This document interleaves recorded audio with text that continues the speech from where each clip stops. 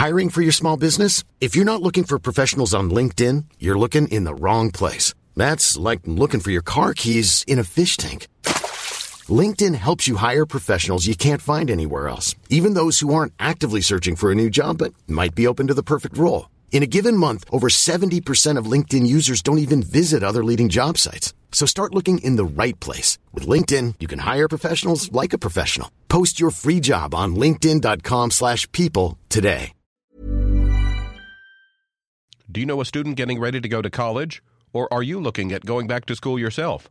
The Woodward Hines Education Foundation and the Get to College program help more Mississippians get to and through college to get certificates and degrees that lead to meaningful employment. They offer free college planning advice, including hands-on FAFSA completion assistance through in-person or virtual appointments. Visit gettocollege.org to learn more.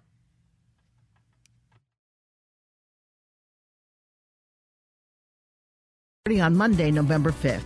I'm Karen Brown, and this is Mississippi Edition on MPB Think Radio. On today's show, we'll hear from the Mississippi Democratic and Republican Party leaders on the hopes and challenges presented with the upcoming election.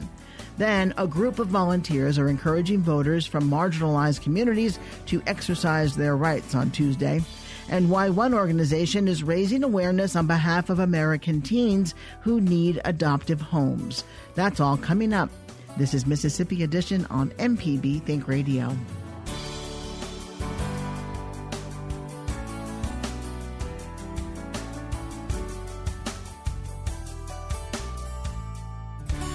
As Mississippians prepare to cast ballots tomorrow, state party leaders say there's a lot on the line.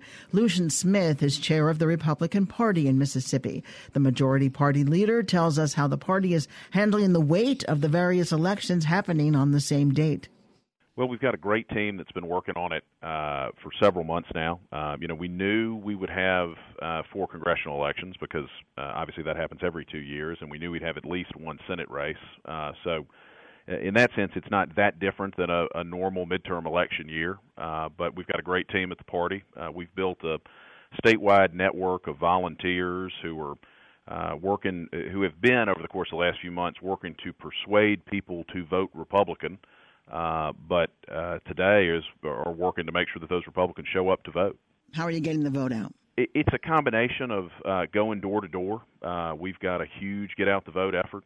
We've hit over 300,000 doors over the course of the last 3 months, made over 500,000 phone calls to people all across the state, and just remind them of how important this election is. And when it is, little things to make sure that somebody doesn't look up at 7 o'clock tonight and realize that they forgot to vote. We want to make sure that everyone who wants to vote Republican remembers to go and do it. Mississippi has been solidly Republican for some time now. What's left to accomplish, and are there any strong fears that the tide may turn? No, I think Mississippi remains a very conservative state. The majority in Mississippi, certainly in the 3 congressional districts that are represented by Republicans, and I think statewide, want the kind of government that comes out of Washington when Republicans are in charge. I mean, they want to see a light touch regulatory approach. They want to see lower taxes. And you're starting to see real results of Republican policy at the federal level. Wages are up 3.1% year over year. Unemployment's at historic lows, both aggregated and disaggregated into the various demographic units. And all of that as a result of Republican leadership. I think we're safer around the world because of a strong foreign policy that recognizes America is safest when she's strongest. And so I think you're going to see a resounding vote for Republicans today. President Donald Trump has been saying at his rallies, that voters are voting for him, not necessarily the candidate. Do you buy into that? I think the energy that you're seeing on the Republican side in Mississippi is certainly a function of that. His visit to DeSoto County earlier this year, I think, reminded people that the policies that he supports, the conservative agenda coming out of the Trump White House, in a real sense, is on the ballot, and I think that's motivating Republican voters to show up and vote. A criticism of Republicans in Mississippi are tax incentive packages. Some call it giving away money to businesses, while middle and lower class Mississippians are struggling. How do you respond to that? Like is happening nationally, Mississippi's unemployment is at the absolute lowest level since they have been keeping records of unemployment here. And that is a result, I think, of Republican leadership who has had a laser focus on bringing more and better jobs to the state.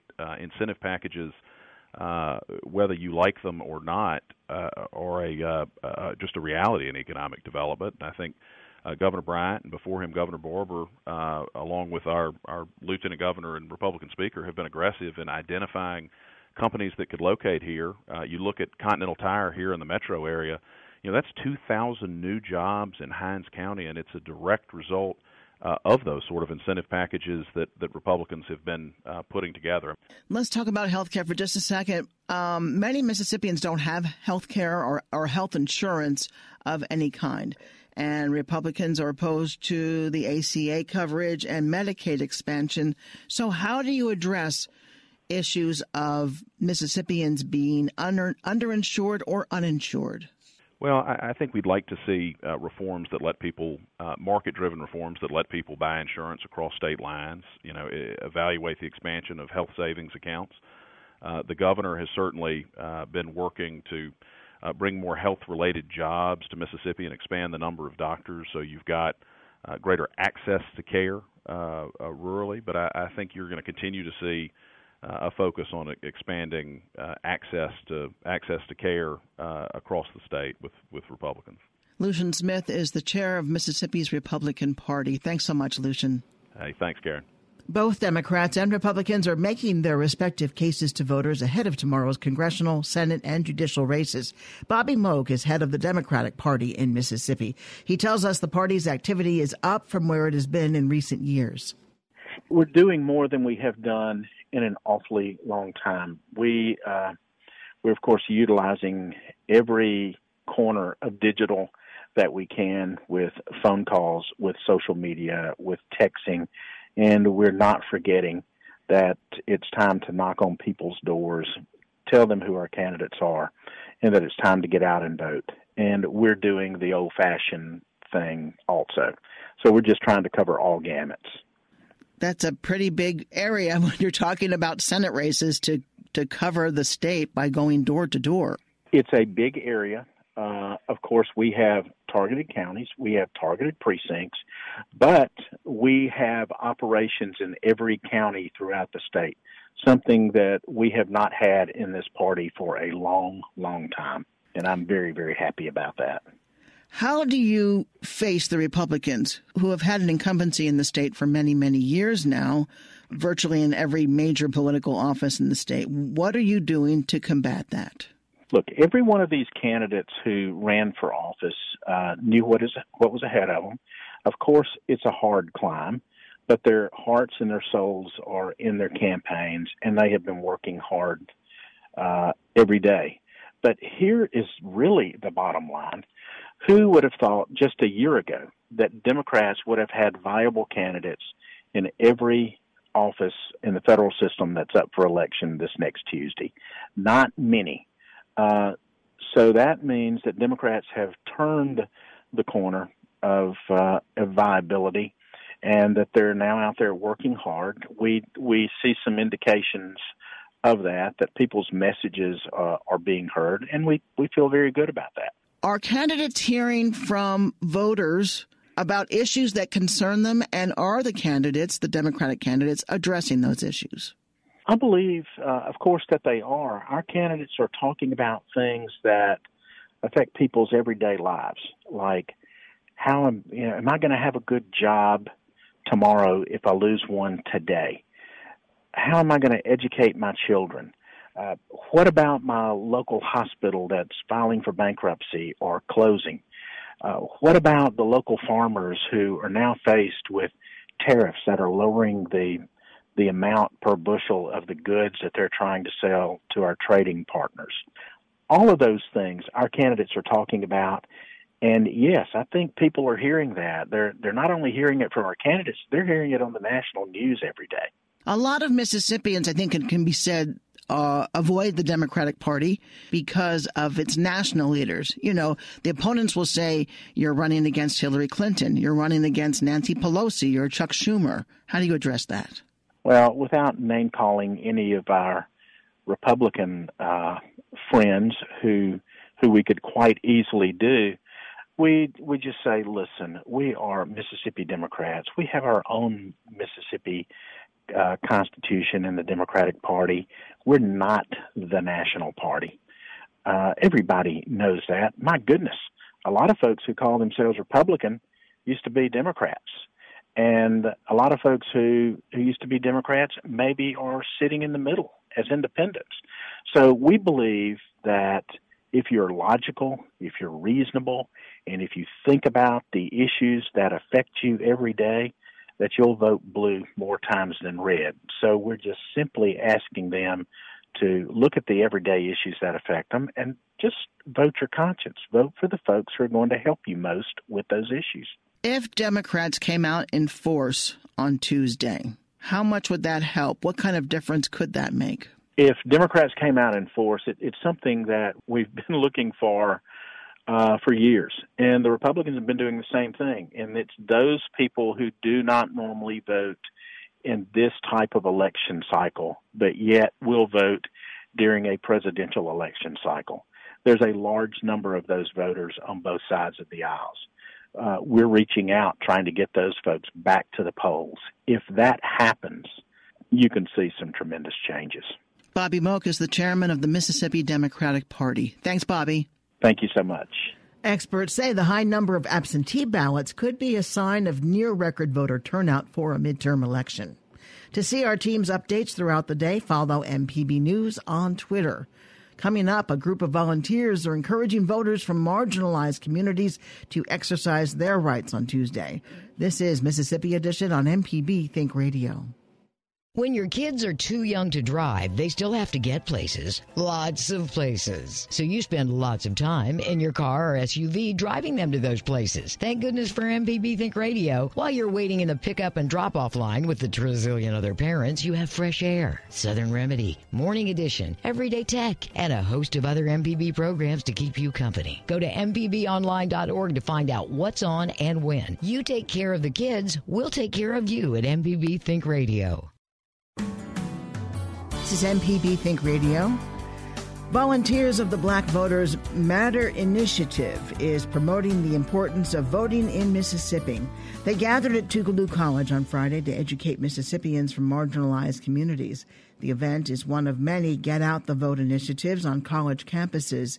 Similar efforts are ramping up in the last days before the November midterm election. Wendell Paris of Jackson is a veteran of the civil rights movement and a volunteer with the Black Voters Matter campaign. He tells MPB's Ashley Norwood part of his dedication comes from witnessing the murder of a friend and fellow activist in 1966. The right to vote is the most precious right of a democracy. And it's so important that we vote now because we really still don't have full-fledged voting rights in this country. The 1965 Voting Rights Act is a temporary measure. So we really have a temporary right to vote, which makes us temporary citizens. And here is folks last week just saying that they're looking at taking away the citizenship right of folks who were born in this country. And that started with us, with our people in slavery. So it's always important for us to go vote and have an understanding of why we do that. When you vote, then you are just as powerful as any other person for the 5 minutes that you take to go to vote. So when we don't vote, it means that we never do reach equality in this country, if you understand our black history here. So if you want to become a full-fledged citizen, if you want to reach equality, then it is absolutely mandatory that you go vote. And it's so important that we do it at this time, because all of our rights are under attack. Where do you think the disconnect happened? When you look at just the number of black people, black citizens voting, at one time it was a lot more than it is now. I know a lot of students say they may be discouraged or they feel like their vote doesn't matter, but where did that disconnect happen? Well, that disconnect happened from us not really telling our children and our children's children. That's a requirement that comes forth from the Bible itself. We must always tell the coming generations what have been the struggles of their parents and their foreparents. And since we kind of slacked up on that, we never had over 10% of the population to participate in the 1960s and 70s. But at that time, it was a more homogeneous grouping of folks. 4 people were together, and now folks, we got so many devices that we can tinker with and play with. We don't have to talk to people anymore. We can just look right on our cell phones and whatever. But there has to be this concerted effort on the parts of all of the segments of the community to say the same thing, give the same message to our people, and that message is that we must stand united and always vote. And until that happens, we will continue to see the dismally low voting records that are coming about now. Brother Parrish, you're also a civil rights veteran. Can you kind of talk about the things that you've done in the past within voter registration? Okay. You ever heard of Mrs. Fannie Lou Hamer? Yes, sir. My very first experience at registering to vote came with Mrs. Fannie Lou Hamer. In fact, prior to passage of the Voting Rights Act in 1960, which passed in August of 1965, in March, when I was a student at Tuskegee, instead of us doing the regular thing that students do during spring break, we went to Ruleville, Mississippi, and did voter registration with Mrs. Fannie Lou Hamer. Now, I will never forget that experience there, because here was Mrs. Hamer, who was supposedly an unlearned person, who taught me more in 2 weeks than I learned in my 4 years in college. So that has been kind of the mantra that I've followed all the time. A friend of mine that was with me on that trip was killed in January the 3rd, 1966, for registering people to vote. The day that he died, we had registered 150 folks to vote. He was the first black student to die in the civil rights struggle. His name was Sammy Young, Jr. He was a bosom buddy of mine. So the night that he was killed, I made a vow to the Lord that night that I would work all of my life to try to make conditions better. And so I have no choice but to go vote, because I understand that not only have people bled and died, but how much the absence of voting has taken from us. Until we could vote, you didn't have any black people in the jury rooms, in the courtrooms. You didn't have any black people at jurors. So the all-white jurors were automatically going to find you guilty if you weren't very careful. So, and most of the time, most often it did. So I'm saying, just understand the power of the vote down through the years. I've been elected to office. I've been running political campaigns since I was 20 years old. And I've been winning campaigns since I was 20 years old. And we're going to win next Tuesday, too. And so, Wendell Parrish, thank you so much for your work in the civil rights movement and your continued effort. Thank you so much, Ashley. Coming up, why one organization is raising awareness on behalf of American teens who need adoptive homes. This is Mississippi Edition on MPB Think Radio.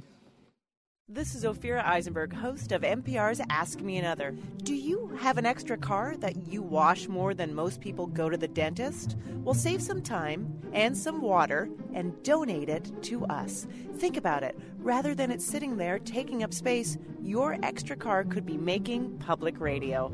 And when you donate it here, you may also qualify for a tax deduction. Donate your car, motorcycle, boat, or RV by going to mpbonline.org. This is Mississippi Edition on MPB Think Radio. I'm Karen Brown. There are well over 100,000 American children waiting to be adopted, according to the U.S. Department of Health and Human Services. More than 20,000 of those awaiting adoption are already teenagers. In Mississippi, hundreds of children find new families through adoption each year. Bob Hearn is the National Project Director with Adopt U.S. Kids. He tells us kids who end up not being adopted face enormous challenges.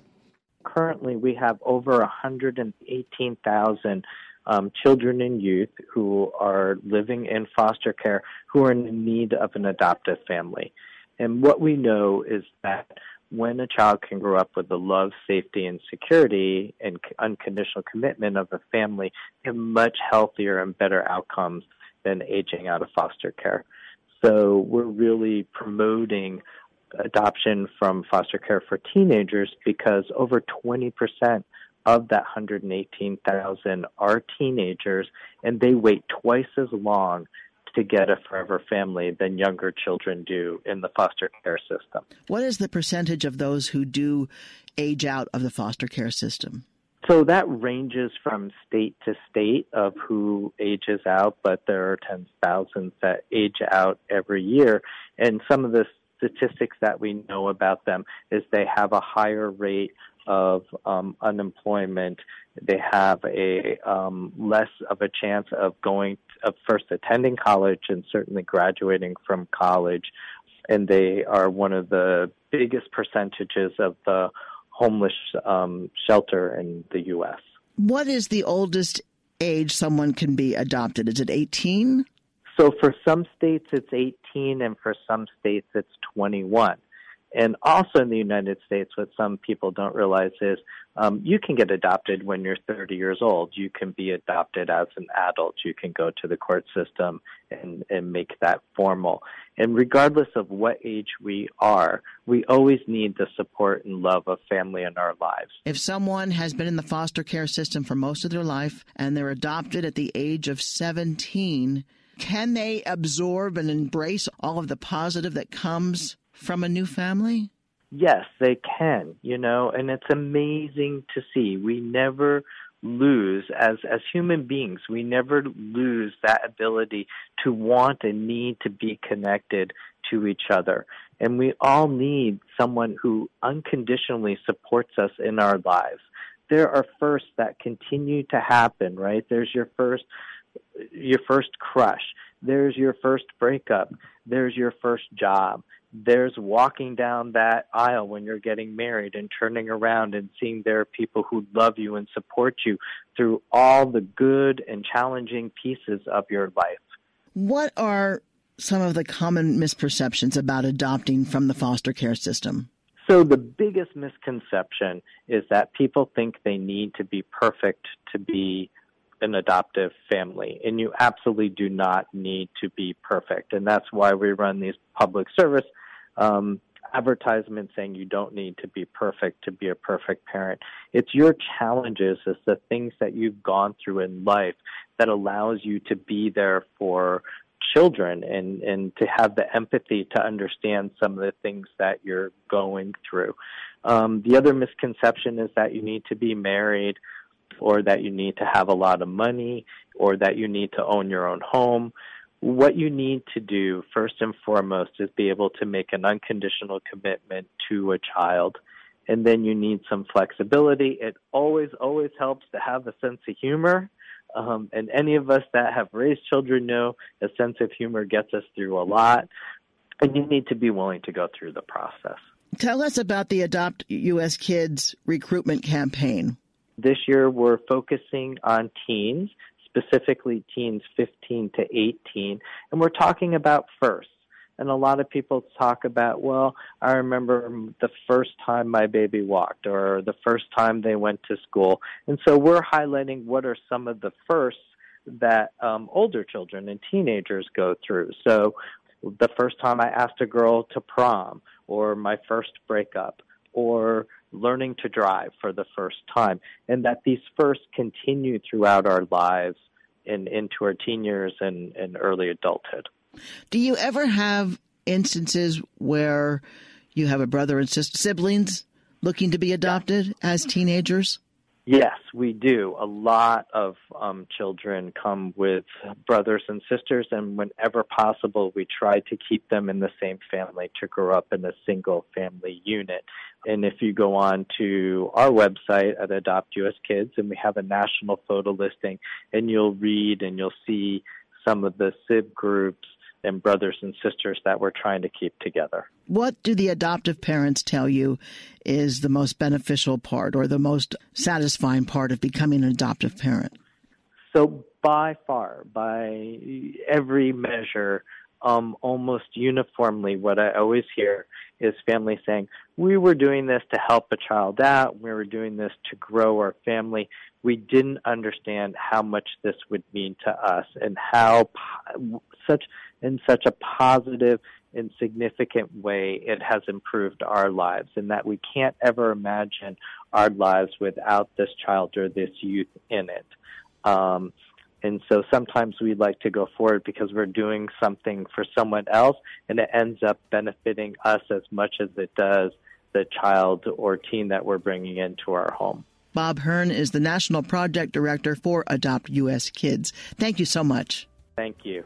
Hear this conversation again whenever you want by subscribing to our podcast. Just search for Mississippi Edition in iTunes, Google Play, Stitcher, or your favorite podcasting app. Coming up at 9, Deep South Dining. At 10, It's Now You're Talking. And at 11, stay tuned for Southern Remedy, Healthy and Fit. I'm Karen Brown. Join us again tomorrow morning at 8:30 for the next Mississippi Edition, only on MPB Think Radio.